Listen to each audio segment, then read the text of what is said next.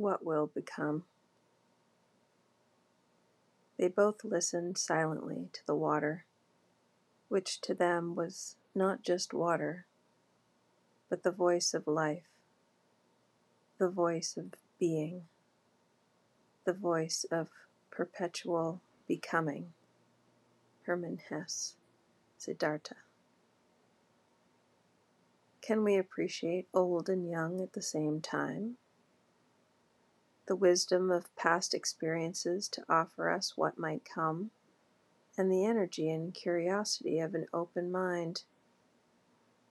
Even the physicality of it, our incredible healing powers in our body's internal systems, and the intuitive knowing in muscle memory within fluid movement.